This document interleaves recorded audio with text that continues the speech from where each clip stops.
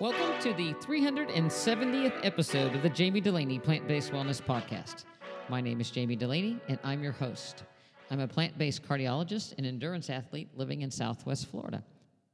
Welcome, and thank you for listening. As promised, today I have Dr. Doug Graham on the podcast. He is best known for his book 80-10-10. He also has written numerous other books: The High Energy Diet Recipe Guide, Nutrition and Athletic Performance, Grain Damage, Prevention and Care of Athletic Injuries, and Perpetual Health 365. He does retreats in Florida, as well as the West Coast, as well as Costa Rica, and works with athletes as well as people in general that want to get healthy, on educating them on the benefits of an 80-10-10 diet. So before we get started, let's look at what 80-10-10 actually means. If you look at traditional plant-based, whole food, no oil, SOS-free diets, Dr. Esselstyn comes to mind, Dr. Goldhammer comes to mind, Dr. McDougall comes to mind, and for the most part, they eat about 80% carbohydrates and about 10 to 15% fat and about 10% protein. As most of you know, Dr. Colin Campbell has lectured extensively and done research on the outcomes of people that eat a greater than 10% of the calories in protein. Increases the cancer risk, increases kidney strain and damage over time. So for the most part, everybody agrees that 10% protein and about 80% carbohydrates is the way to go, and about 10 to 15% fat. The question is, what makes up those carbohydrates? And I think that's where things become very, very confusing. There are camps that go towards more nuts, camps that go towards more potatoes and grains, camps that stay away from nuts. But today I'm going to talk to you a little bit about Dr. Graham's nutrition plan. And basically, his carbohydrates come from vegetables and fruit. He does not do grains, potatoes, or beans for the most part. So he eats what he can. He's completely raw. His diet consists of about 5% nuts. The remaining fat comes from the vegetables. And he gets the predominant calorie density from eating fruit. And that's where the big difference is. If you look at the other physicians that I've mentioned, the majority of the calories come from grains, beans, and potatoes. So that's the biggest difference, and of course, cooked versus raw. And what we're going to demonstrate today with Dr. Graham, obviously, is that you can meet nutritional needs as far as macronutrients, eating a variety of ways.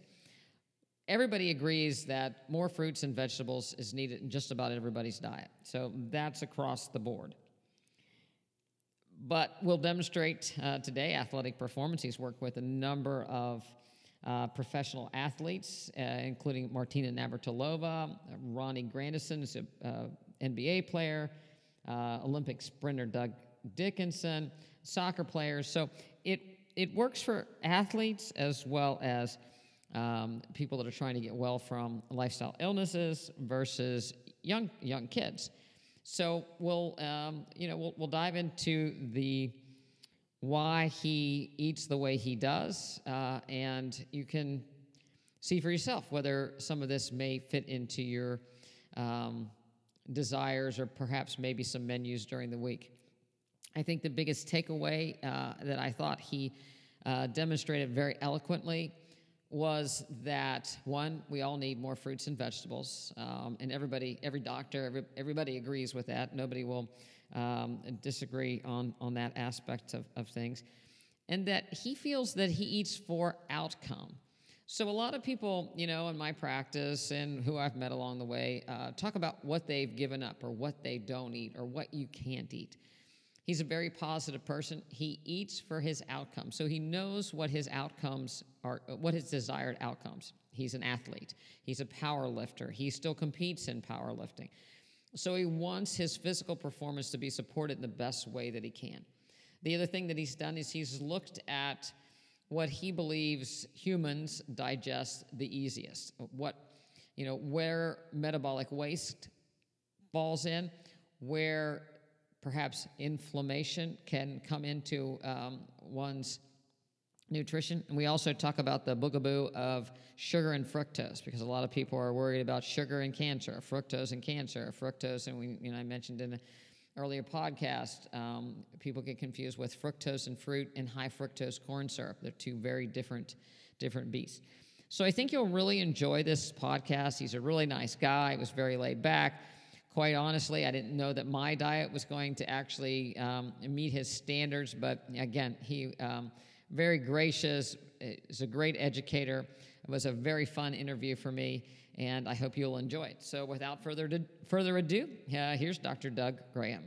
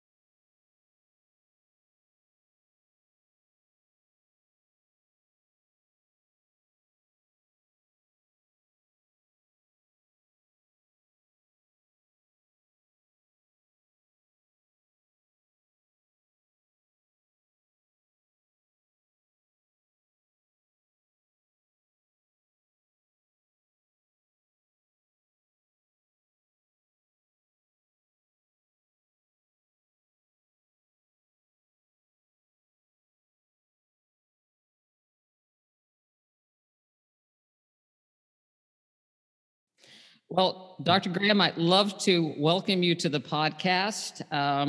You're the famous author, whether you like it or not, of the 80-10-10 book. I've read it several times, recommended it to several people, and you also have an athlete's guide to. I'm not going to say plant-based nutrition; it's raw, but you are raw. You are raw foodists like Dr. Esselstyn is a plant-based doctor. So when I think of Dr. Esselstyn, I think of him as the strictest of the strict when it comes down to plants, whole foods, no added oils. And when I think of you in 80-10-10, I think of raw, no pretend nut cheesecakes and all these other things that people take and make raw, but they're really just perhaps sometimes the junk food version of a raw diet. Well, that's interesting. If people really, really want a label, I don't work too hard to try to come up with a label. But if they need to put me somewhere, and I hold Dr. Esselstyn in very high regard and count him as I've known him. We're coming up to 30 years now since I first met him, and at a international vegan conference. But yes, I would. You can call him a hardcore, the SOS and the whole thing, and what I do is pretty much the same as what he does, except mine is raw vegan. So I'm a raw vegan, and have been now for 42 years, and just keep ticking along with that, but only because it works so well. It's not because I want to be raw vegan. I'd like to eat everything, but I much more prefer to do what works, because I find it's way easier to be healthy than it is to be sick. It's way easier to have a ton of fun playing games with my other athletic people than it is to be a spectator for me. And so I gear my choices around the consequences. And in this case, if I want the best consequences, I have to eat what's appropriate for humans, which is fruits and vegetables. Now, I do teach a culinary skills course. I do know how to make pretty much anything anybody can make vegan, I can make raw vegan. But day in and day out, I eat fruits and vegetables, just pretty simple. I mean, you can tell what's in my salad, and I eat fruit as is. Yeah, so let's just dive right into it. I think that and I think probably more people are familiar with prevent and reverse heart disease, at least that listen to this podcast, and my members, that we talk about predominantly 80% carbohydrates, 10% protein, 10% fat. Greater than, as Dr. Campbell has pointed out, if you get greater than 10% of your calories from protein, then you start to have problems, especially from an animal standpoint. Absolutely. So we're all on that ratio pretty good. But when you look at your 80%, and I think what your book so eloquently, and actually it lays it out very nicely, you say, okay, if we were just going to eat vegetables, greens, carrots, peppers, different kinds of, lettuce and spinach and that kind of thing, we couldn't eat the volumes that we need to. I used to give a lecture and say that a manatee weighs 1,500 pounds by eating 140 pounds of romaine lettuce every day. Yeah, sure.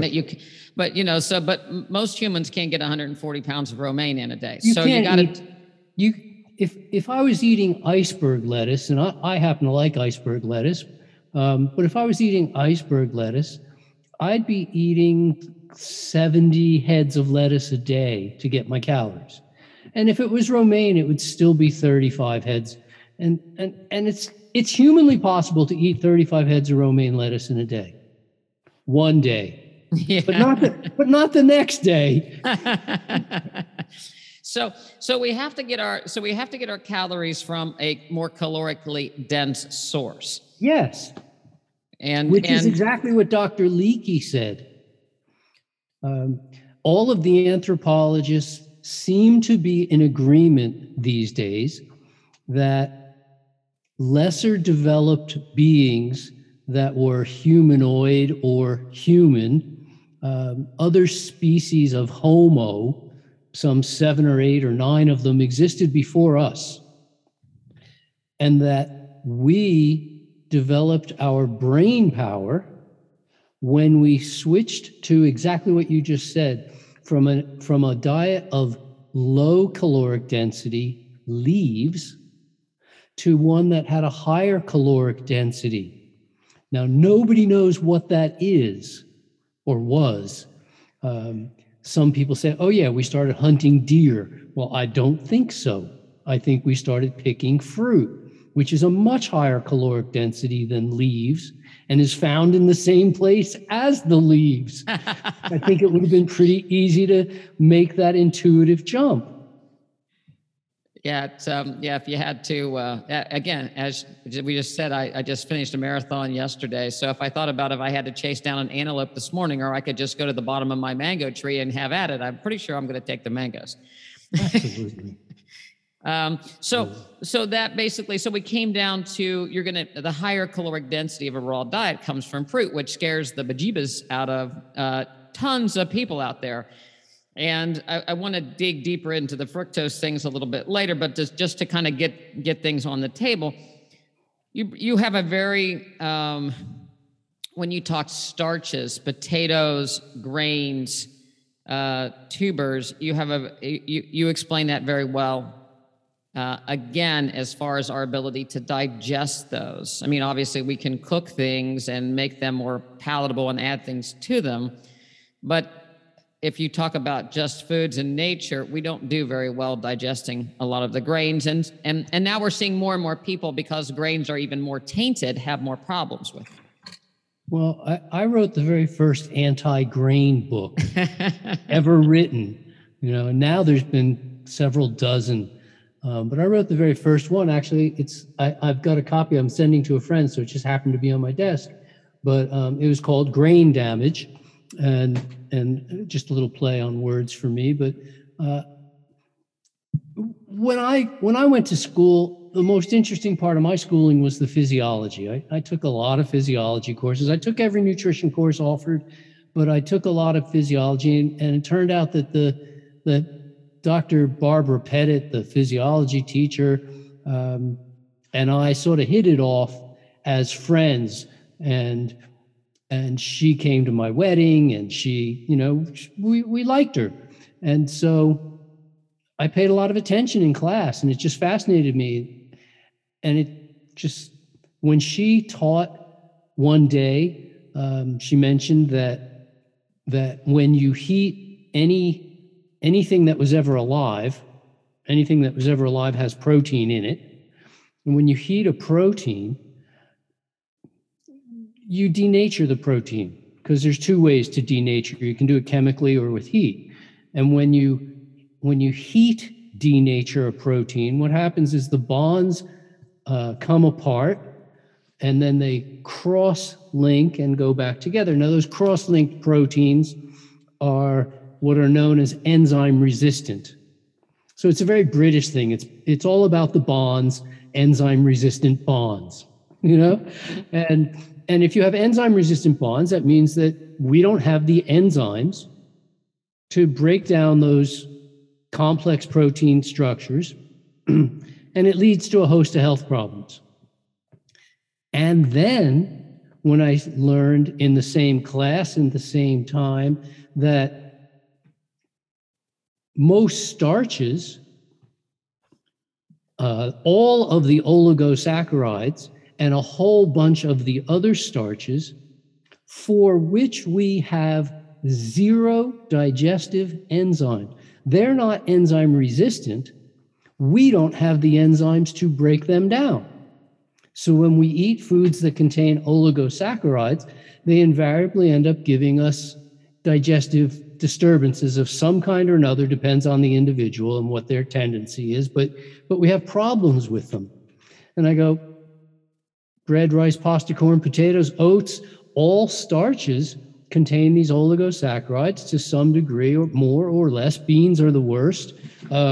Even unripe fruit contain oligosaccharides, but those are broken down into simple sugars once the fruit ripens. So it became a no-brainer for me. Being a country boy, I was never a member of what they called the 4-H club, where you raise a prize hog or you raise a prize sunflower or something. But the trick to raising prize animals or prize plants is always to provide for that plant or animal exactly what it needs. if you give it everything it needs to grow, and I've confirmed this with many farmers, if you give the plants exactly what they need, they will thrive, which is the whole point of any kind of existence, is to thrive. We want to, it's not just live, it's thrive. So you go, why not provide for people everything that they need? Let's look and find out what is it that we need. I checked with a bunch of zoologists. When they're not being scientists, they're zookeepers. And they said, well, every species has a specific diet. All you have to do is know what species it is, and then we can give it the diet that is specific to that species. Every species has a specific diet. And all the animals that are anatomically and physiologically similar have similar specific diets. So cows and horses graze along with the antelope and the deer. All those grazing animals graze, and all the predators predate on prey. They might have a specific prey that they prefer, but they all prey because they're predators, and they're built like predators. And the ducks do what they do, and all the way through. So it turns out that all of the animals, and we can name them and list them, but all the animals that are anatomically and physiologically similar to us thrive on similar foods. They eat fruits and vegetables. End of story. Yeah, it really it hit home that we have fire, we can make things work. And I follow a holistic veterinarian that talks about the proper diet for dogs and cats, and she's like, again, she said the same exact thing. They can survive on a whole host of reproduced and processed foods, but will they thrive?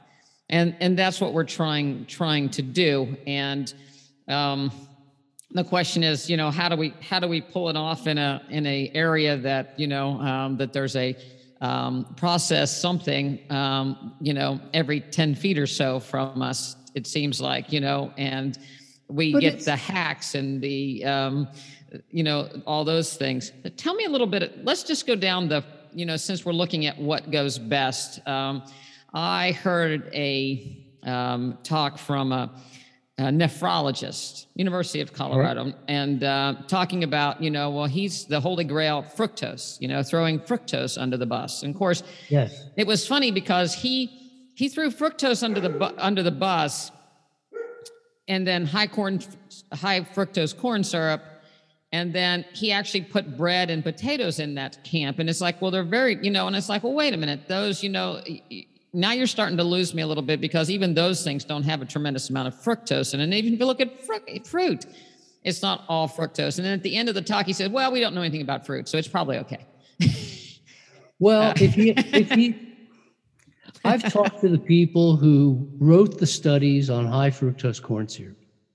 And if you actually go and read the studies on high fructose corn syrup, they wrote a scathing report. I mean, they deserve all the attention they got, and high fructose corn syrup deserves all the attention that it got. But in the article, in the research article itself, and in the write-up of it, and in the results, the next to last paragraphs of the entire thing of conclusions is an entire paragraph about fruit and how fructose and high fructose corn syrup are not to be confused with each other. They're completely separate items. They just happen to have the same word in the name. And from the opinion of the researchers, fruit should not be condemned in any way, shape, or form. Eat all the fruit you want. The little amount of fructose that's in there is important in there. Many of our cells, at least 10% of all of our cells, include fructose as a preferred fuel along with glucose. There are only a few parts of the body that only use glucose, the brain among them. But they specifically exclude fruit from their study. You would not know it by the way people responded to that study. And what it tells you is they didn't read the study. And when you look at, the other thing that'll come up is hypertriglyceridemia. Mm-hmm. And if you eat too many calories, you're going to get hypertriglyceridemia. And again, it's all in the context and what we choose to throw under the bus, basically, as, what our sales pitch is. And so, if you were going to go towards, so let's just keep going. So basically, the tenet of your diet is you eat predominantly fruit, breakfast, right? Fruit with greens and other vegetables mixed in. You use salad dressings made from fruit and other vegetables. Exactly. And then a little bit, 5% of the calories from nuts or seeds, predominantly just, to round things out. And we have it all covered. We can digest those very easily. We can eat till we're full. And it'd be pretty hard to get into trouble on that kind of a regimen. Well, it's interesting. I won't give you the long version of this story, but the short version is every teacher I ever had all the way through school said that had anything to say about nutrition said, eat more fruits and vegetables. Yes. From kindergarten through the end of medical school, every single nutrition teacher, every school nurse, everybody that had anything to say on the subject said, eat more fruits and vegetables. And then I said, well, gee, we're supposed to eat more fruits and vegetables because they're the best for us. I wonder what would happen if I only ate fruits and vegetables. And people go, oh, no, not only fruits and vegetables. And I'm going, but if they're the best, why would I want to have anything else other than the best if I have that choice? If I have the choice, really, I mean, I don't play fair. I don't think I play fair because I will do anything to get my point across and help other people overcome the hurdles that they face. Because I understand there are hurdles. Anytime anything gets taken away from us, we feel like we've lost our candy. And so, I don't feel anything got taken away from me. I can have whatever I want whenever I want it, but I'm going after a specific result. I'm looking at the outcome. I'm looking at the consequences. Do I want to wake up tired? Do I want to wake up with a stuffed nose? Do I want to lose any control whatsoever of my weight? Do I want to feel good from the minute I wake up until the minute I won't go to bed? Do I want to need 25% more sleep than I need on a raw vegan diet? On and on through. Do I want to have the brain fog, the inability to have word recall and memory? People are always shocked that I remember them or where we met or how long ago or where we were. I mean, my memory's good, and I'm thrilled that it is good. I'm loving that in a sport where we expect to see strength decline after the age of 40, I'm 68 and still gaining strength. So I like that my athletic performance is still improving, and that everything else works, as the expression goes. I remember watching a TV show one time, a panel of doctors all in agreement that every man over 50 has an enlarged prostate. And I'm going, nobody told my prostate about that. They haven't told me to have it enlarged yet. That hasn't happened. So I enjoy that the right things happen if we do the right things. So, as I said, I don't play fair. I will talk to people and say, well, look, how would your marriage work if you were dedicated to your wife 300 days a year instead of 365 or even 364, so to me, it's not, I never gave up anything. I went towards something. I wanted better performance. I wanted better mind power. I wanted better health. I wanted better everything. And I found that, I can't even imagine having a problem in the bathroom. Can't even imagine why are there magazines in a bathroom? I can't even, what are they for? Who has got time for that?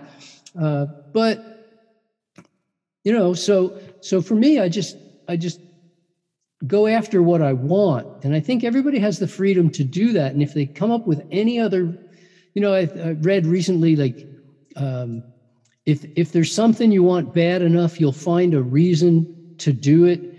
And if you don't want it bad enough, you'll find an excuse not to. Exactly. And really everything you want to do has some stress involved. People run from stress, but most things that we really, really want have some stress involved in doing them. But we really want them, and the stress doesn't matter, and it actually becomes a positive thing. Well, stress is a fantastic thing. Without stress, there can be no strength development of any kind.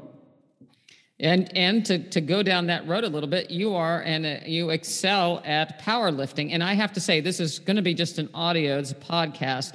But if I look at you, you certainly do not look your age. You certainly don't look like and what I've said before on the show that I've got caught at, you certainly don't look like a pasty vegan. Well, I'm feeling a little pasty at the moment. It's been a hard winter already this year. It's been a long time indoors. I'm heading down to Costa Rica in a couple of weeks. I'll be running a program down there for some clients. But no, I've never felt pasty at all since I was a kid. When I was a kid, I used to get white as paper in the winter, and most Februaries people would ask me if I was okay. I got so white, scary white, and that stopped happening. A lot of positive things happened when I changed my diet. And my diet change was long and slow. It really was. It was a long, slow, gradual, I'd say 17 years of transition that I can remember, mostly because I didn't know where I was trying to go with it. I didn't have a target. I was just trying to find something that would let me stay athletic and help me keep control of my weight and made sense. And when I finally found something that made sense and science, and I go, holy cow, this is pretty special. Let's see how this goes. And it just felt incumbent upon me to try as an experiment. So, and that's still the way I feel today, is like, if people want to know, they can try as an experiment. It's not a commitment of a lifetime. You're not giving up this, that, or the next. But if you include more fruits and vegetables in your diet, let's see how that works for you. I thought again, the 80-10-10 book was written several years ago. And of course, now we're in the middle of this COVID thing. But anyway, we know that vitamin C has so many antiviral, antibacterial properties, and get your vitamin C. And of course, people have been taking, there's the treatment of, it does help to take vitamin C with, having symptoms of COVID. And we're pushing it, but in the way you eat, your vitamin C is much more accessible. And I thought that was very interesting, is that when we cook out the vitamin C availability, so to speak. So I have a couple of things I want to say about that, and get me back on track. If you can get me back on track. Yeah, let me get back with that. But first of all, thank you for saying I don't look my age. I'm going to take that as a compliment, which is how I think it was meant. It was. Believe me. As opposed to the other way around. Although I do tell people, like, I think I look pretty good for 98, but I look terrible for 18. So, but to me, it's never been about the way I look. It's always, when I was 12, I passed for 21. So it somewhere's around 30, I decided, it's really not a compliment to look older. I stopped trying to look older, but it's not really within my control. But I can control how I feel. That's up to me. As far as powerlifting, it's a brand new sport for me. I've been doing it for 11 years. So it's really new. I've never done anything like that. I was a cardio sport athlete for 30 years, triathlons and century rides and marathons and lots of 10Ks but before that I was a gymnast, and even then we didn't lift weights back then. Now gymnasts lift weights, but back then no. So lifting was just a new challenge for me, and I just like the precision that's required. It's crazy to be that precise and to have it be the same every single time. I find it a great challenge, and I just, the nature of my work changed with the onset of computer age, and I spend so much time behind a desk that I just was conscious that my strength was sapping away. It was just sapping away, and I said, I can't let this go. There's got to be there's got to be something. So I started lifting for strength. That was the only thing I wanted. I wasn't trying to gain weight, just gain strength. It wasn't bodybuilding, just looking to get stronger. That worked really, really well. There's an interesting thing. The year before I was born, a man won a Nobel Prize for his work on vitamin C. His name was Linus Pauling. And he won the Nobel Prize, but he also got laughed out of the scientific community and out of the world community, really, because he was recommending 10 grams of vitamin C for an adult male, and 2/3 of that for an adult female. And it's impossible. You can't get that much. There's no way to get anywhere near that. Most people, if they eat a half a gram, it's a lot in a day for them. But he said, there's these miraculous health results that happen if you eat 10 grams a day. And the only way he could do it was with orthomolecular medicine. Just supplement the heck out of your diet until you boost yourself up to 10 grams a day. Incredible health, to the point of winning Nobel Prize, to the point where people still know who he is today. Linus Pauling is working vitamin C. It's just amazing, It hasn't ever been ignored. And when I check my vitamin C intake, it's exactly what Linus Pauling recommended. All you got to do is eat fruits and vegetables, and your vitamin C intake is spot on, as they say here in England. So I feel like the science is on my side. I've never, kids have milk teeth, and they lose their milk teeth when they lose the ability to produce lactase. The loss of milk, the milk teeth fall out in timing with the fall off of production of lactase. And what it's replaced by is what we call sweet teeth. Our secondary teeth have the nickname of sweet teeth. And you hear people all the time talking about their sweet tooth. They're trying to control it. And I go, well, control your sweet tooth is like trying to control the urge to fall asleep. Like, how do you not fall asleep? Or how do you not go to the bathroom? You can't control your sweet tooth. That's biology. It's built in. We're designed from the day one to love the heck out of sweet and juicy things. Mother's milk is sweet and juicy. Milk and cookies are sweet and juicy. Coffee and cake is sweet and juicy. Jelly donuts are sweet and juicy. We love sweet and juicy, but we've perverted what we eat from sweet and juicy fruit, even sweet and juicy vegetables, to, coffee and cake. And coffee and cake it'll just never end up.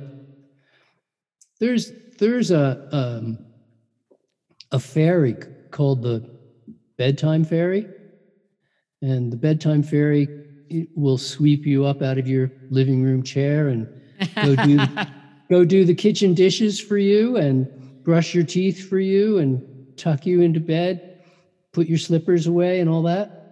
And I hate to break it to people that there is no bedtime fairy.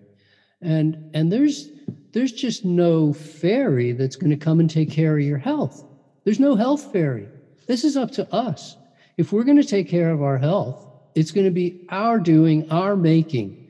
And I love the computer terminology that your health is built one bite at a time. But that's how it is, bite by bite. You're either building health or you're building ill health. And I haven't yet. I don't have a way of actually proving this. It's just a concept at this point. But I also, no one has ever disproved me so far. But no vegans have died of COVID. There's been a lot of COVID deaths. No vegans have died of COVID. At some point, somebody's got to look at that and go, doesn't that mean something to somebody?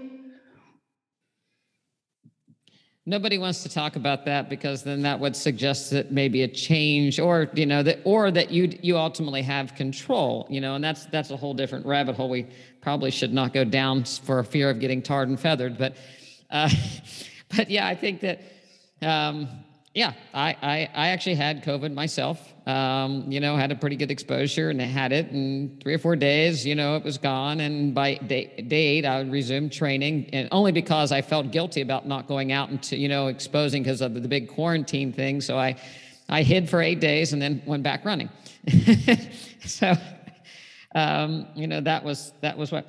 So a little practical advice. I traveled yesterday from California to Florida. Via airplane, I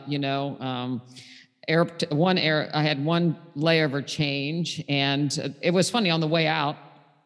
We went to try to find something on the first layover, and we went to this place where we thought we'd get some fruit and vegetables actually.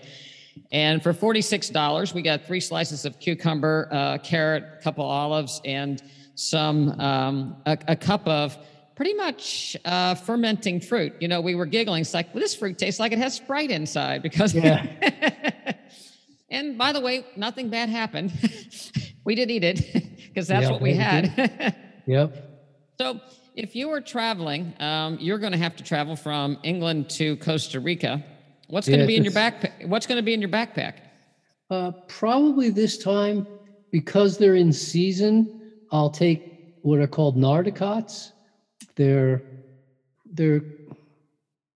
kind of like a seedless tangerine, easy peel, and I'll probably take a couple of dozen of those, at least maybe 36 of those little babies with me, because it's a long flight. And the last time I made the trip, I got stuck in Madrid airport for 54 hours. And I couldn't leave Terminal S for 54 hours, which wouldn't have been a problem because they have plenty of food stands and whatnot, except they were all closed for COVID. But that wouldn't have been a problem because I could go to the what do they call the VIP lounge, right? Because I was traveling and I could go on a VIP lounge, except it was closed for COVID. So I slept in a chair 3 nights and spent 54 hours at Madrid airport. So I usually travel with a little extra fruit. I can't bring fruit into Costa Rica, so if I don't eat it, I'll end up giving it to the guards as I get to the end of the trip. But I'll just bring some fruit with me on the plane. I don't enjoy even the thought of being constipated, and I know if I don't eat anything at all, it'll kind of upset the whole system. So I've looked a little bit. I've gone to enough mountaintops to know that dehydration at altitude is really a real thing, and I don't want to get dehydrated on an airplane. So I'll just eat juicy fruit the whole time I'm in the air. I have gone on planes with half a dozen cucumbers,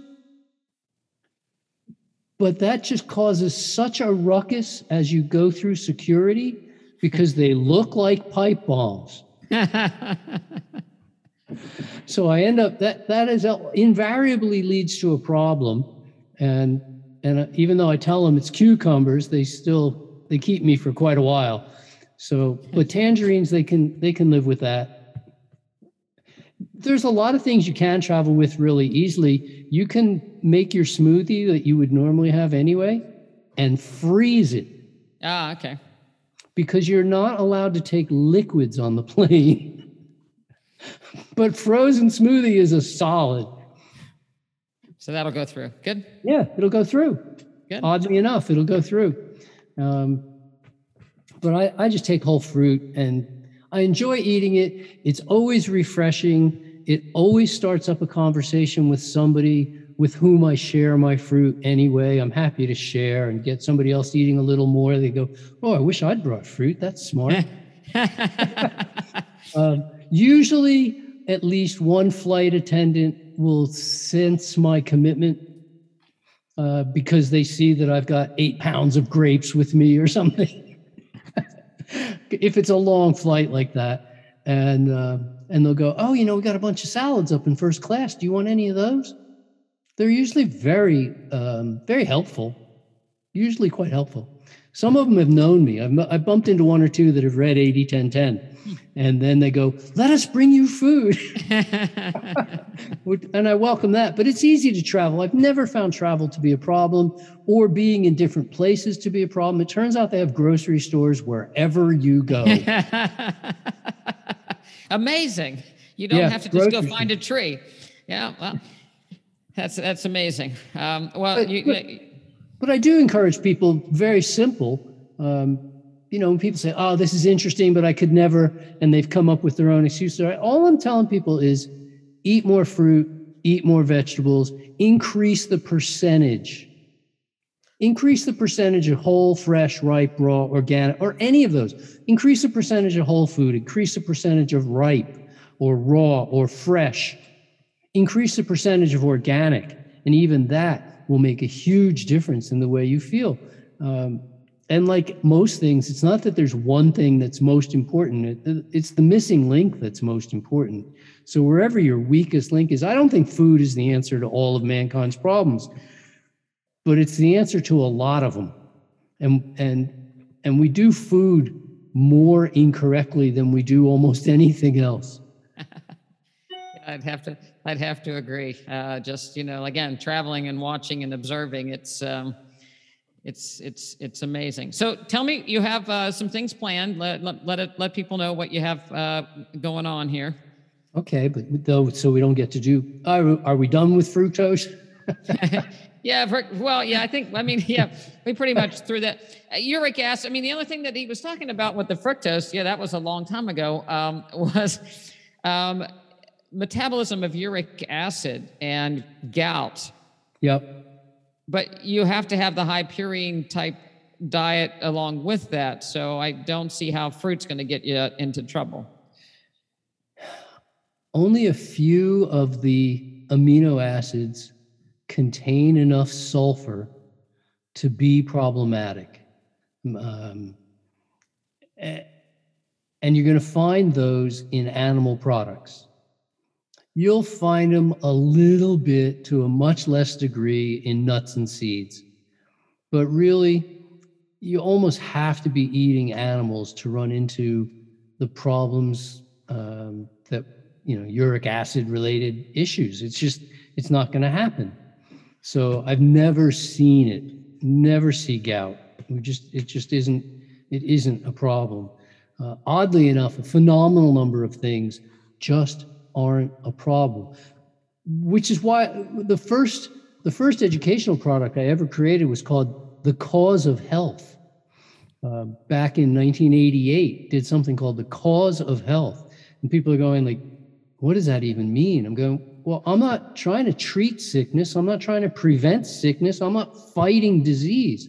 All I want to do is supply people with what we need, and health will happen automatically. Health is actually the default state. Health can be caused. You just have to participate in the healthy things. I'm running a program in Costa Rica. It's a 6-week-long retreat for a dozen people, where some of them will choose to water fast for a period of time before they then feast afterwards. We'll do, while they're fasting is a form of deep rest, so there won't be training at that point, but afterwards I'll do training with them every day. The other people who attend come as interns for an educational experience where we do 4 classes a day. plus a fitness class every day. And we just have a blast eating fruits and vegetables. I know the farmers that are growing the food organically for me down there. So they'll excuse me, they'll bring it right to my facility.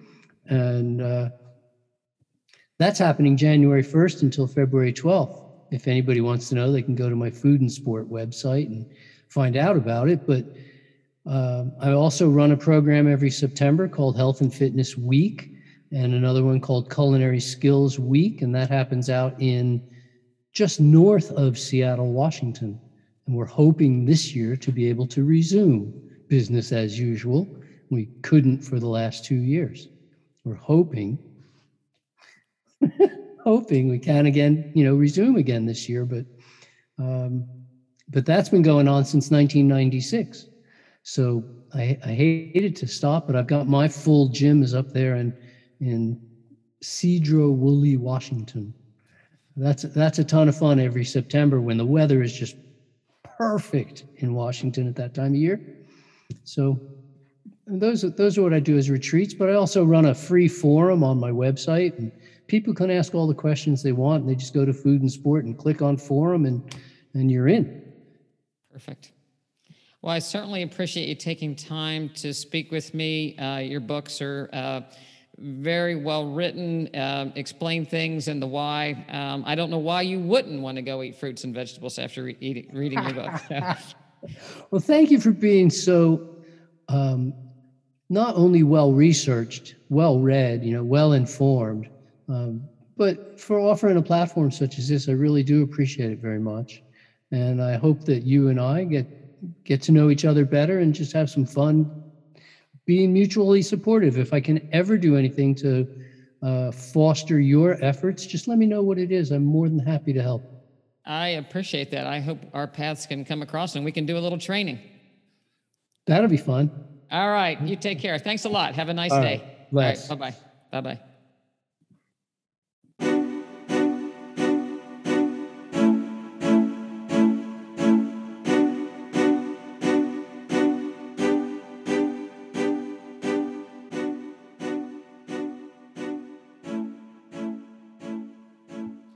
Well, I hope you enjoyed the interview with Dr. Graham as much as I did.